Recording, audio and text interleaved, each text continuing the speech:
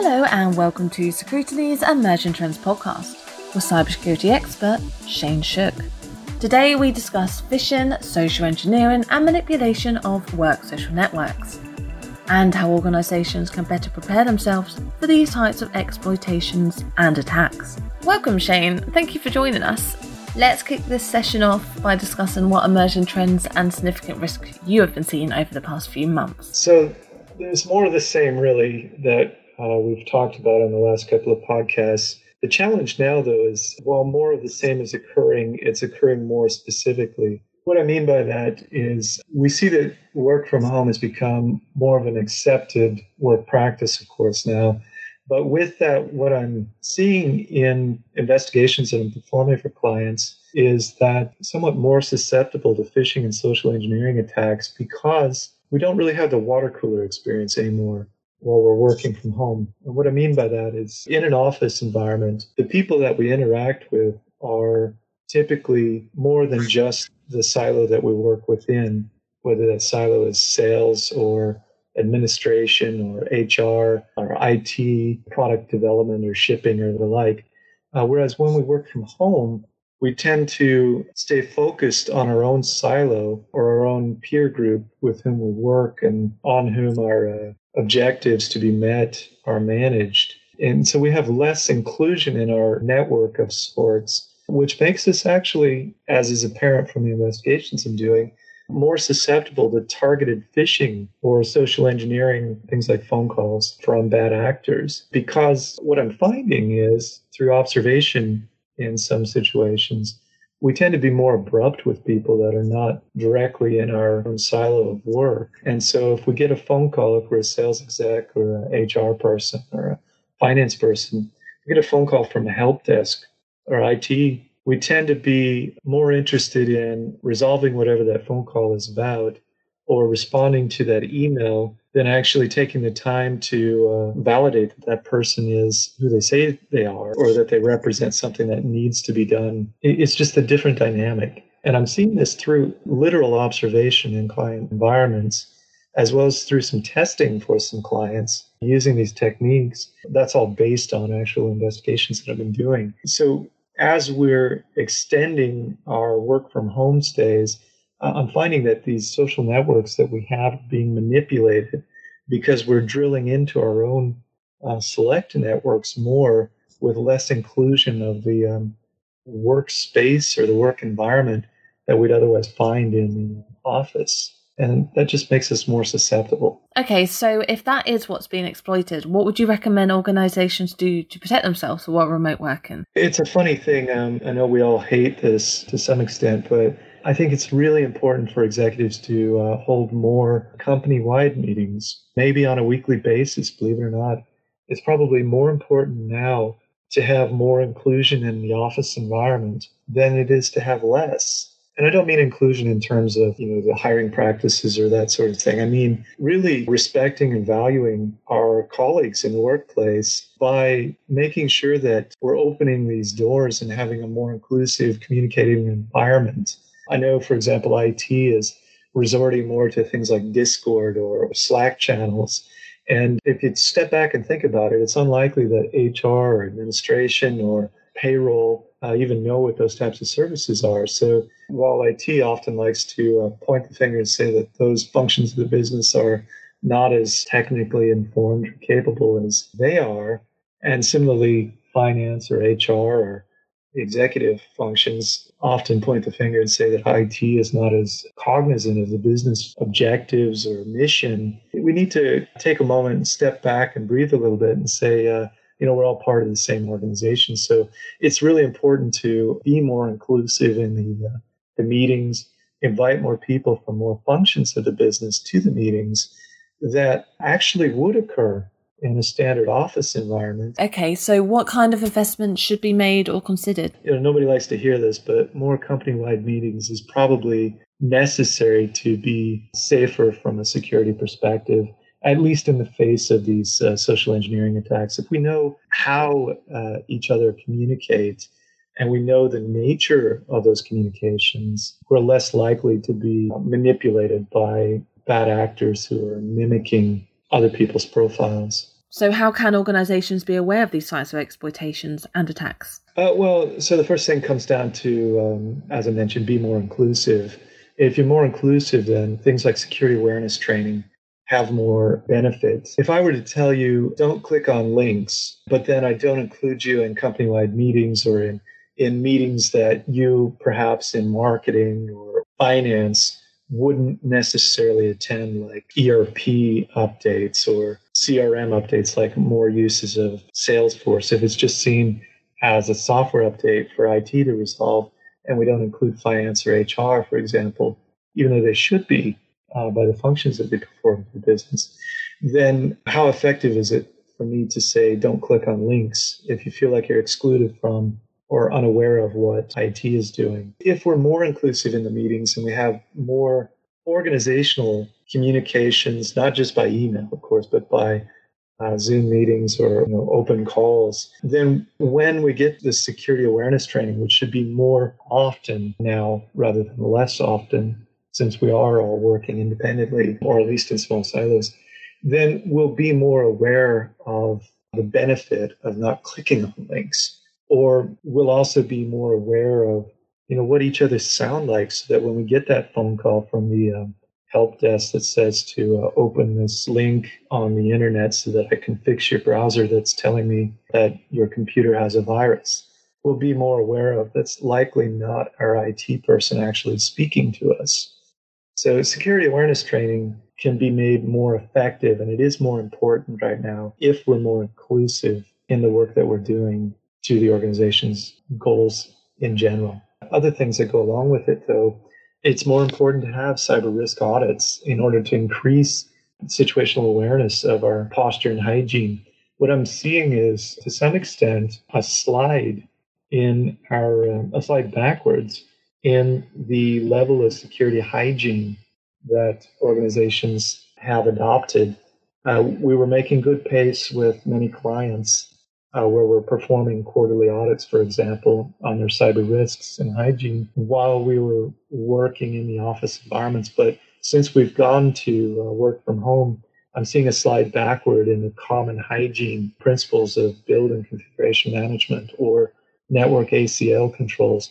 And it's not because we're working from home where I'm seeing the ACL slide, for example. It's in our use of VPN services where we're opening more ports for more services with less situational awareness for monitoring, because in many cases the monitoring isn't implemented in the right levels of the network architecture, or we're putting in quick patches on demand for execution of vendor or client or partner provisions with less comprehensive inclusion of the different functions of the business from a risk sort of committee perspective.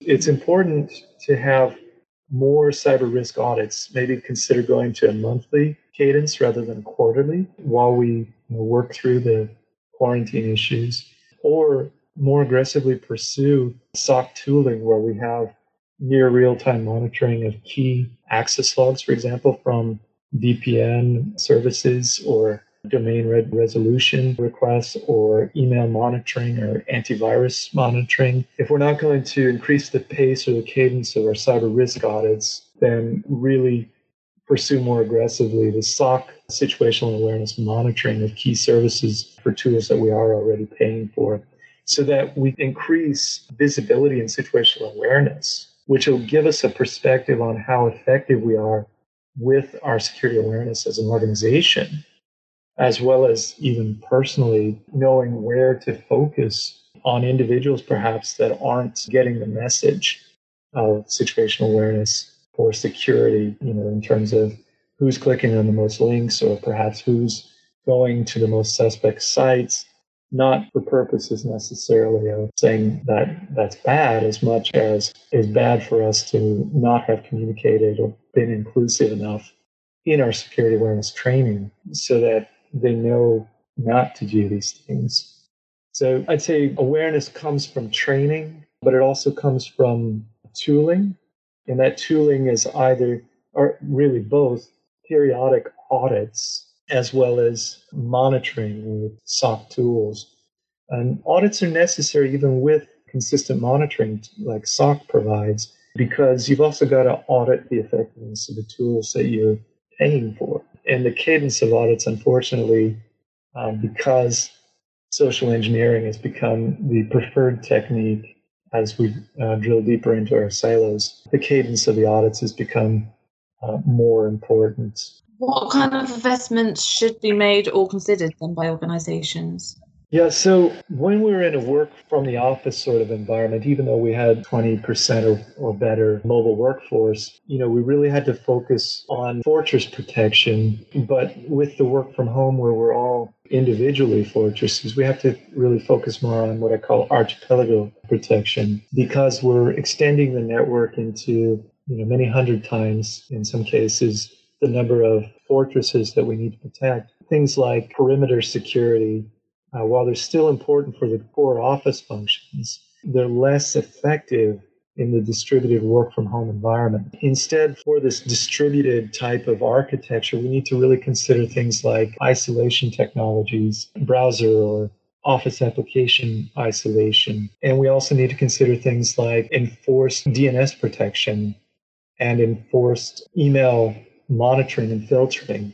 So for DNS protection, for example, simple things like on login application of a group policy where perhaps we leverage the benefit of Quad 9 or Quad 8 DNS filtering that Google and IBM respectively offer us. That's something that can be done for free at the endpoint on login to a domain service with a group policy. Or for email monitoring, I think unfortunately it's necessary not only to rely on email monitoring that we're paying for with maybe Office 365 or Mimecast, but also consider implementing a second layer, such as Area 1, for example, or if you're using Mimecast, implement also the O365 or Google email filtering, or as I mentioned, Mimecast and Area 1, or O365 and Area 1. It's necessary to put those extra filters in. And along the same lines, because social engineering is exploiting our networks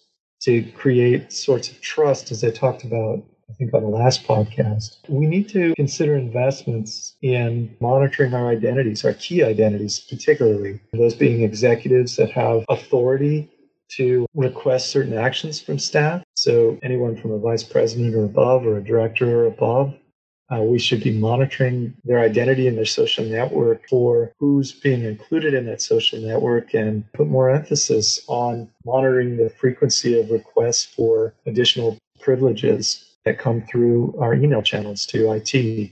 Similarly, IT and HR become important functions to include in enhanced user behavior analytics on the network and email, but also on identity monitoring and reporting. There are tools from companies like 4IQ or ZeroFox that will provide that social media and social network monitoring analytics that can be coupled with internal user behavior analytics.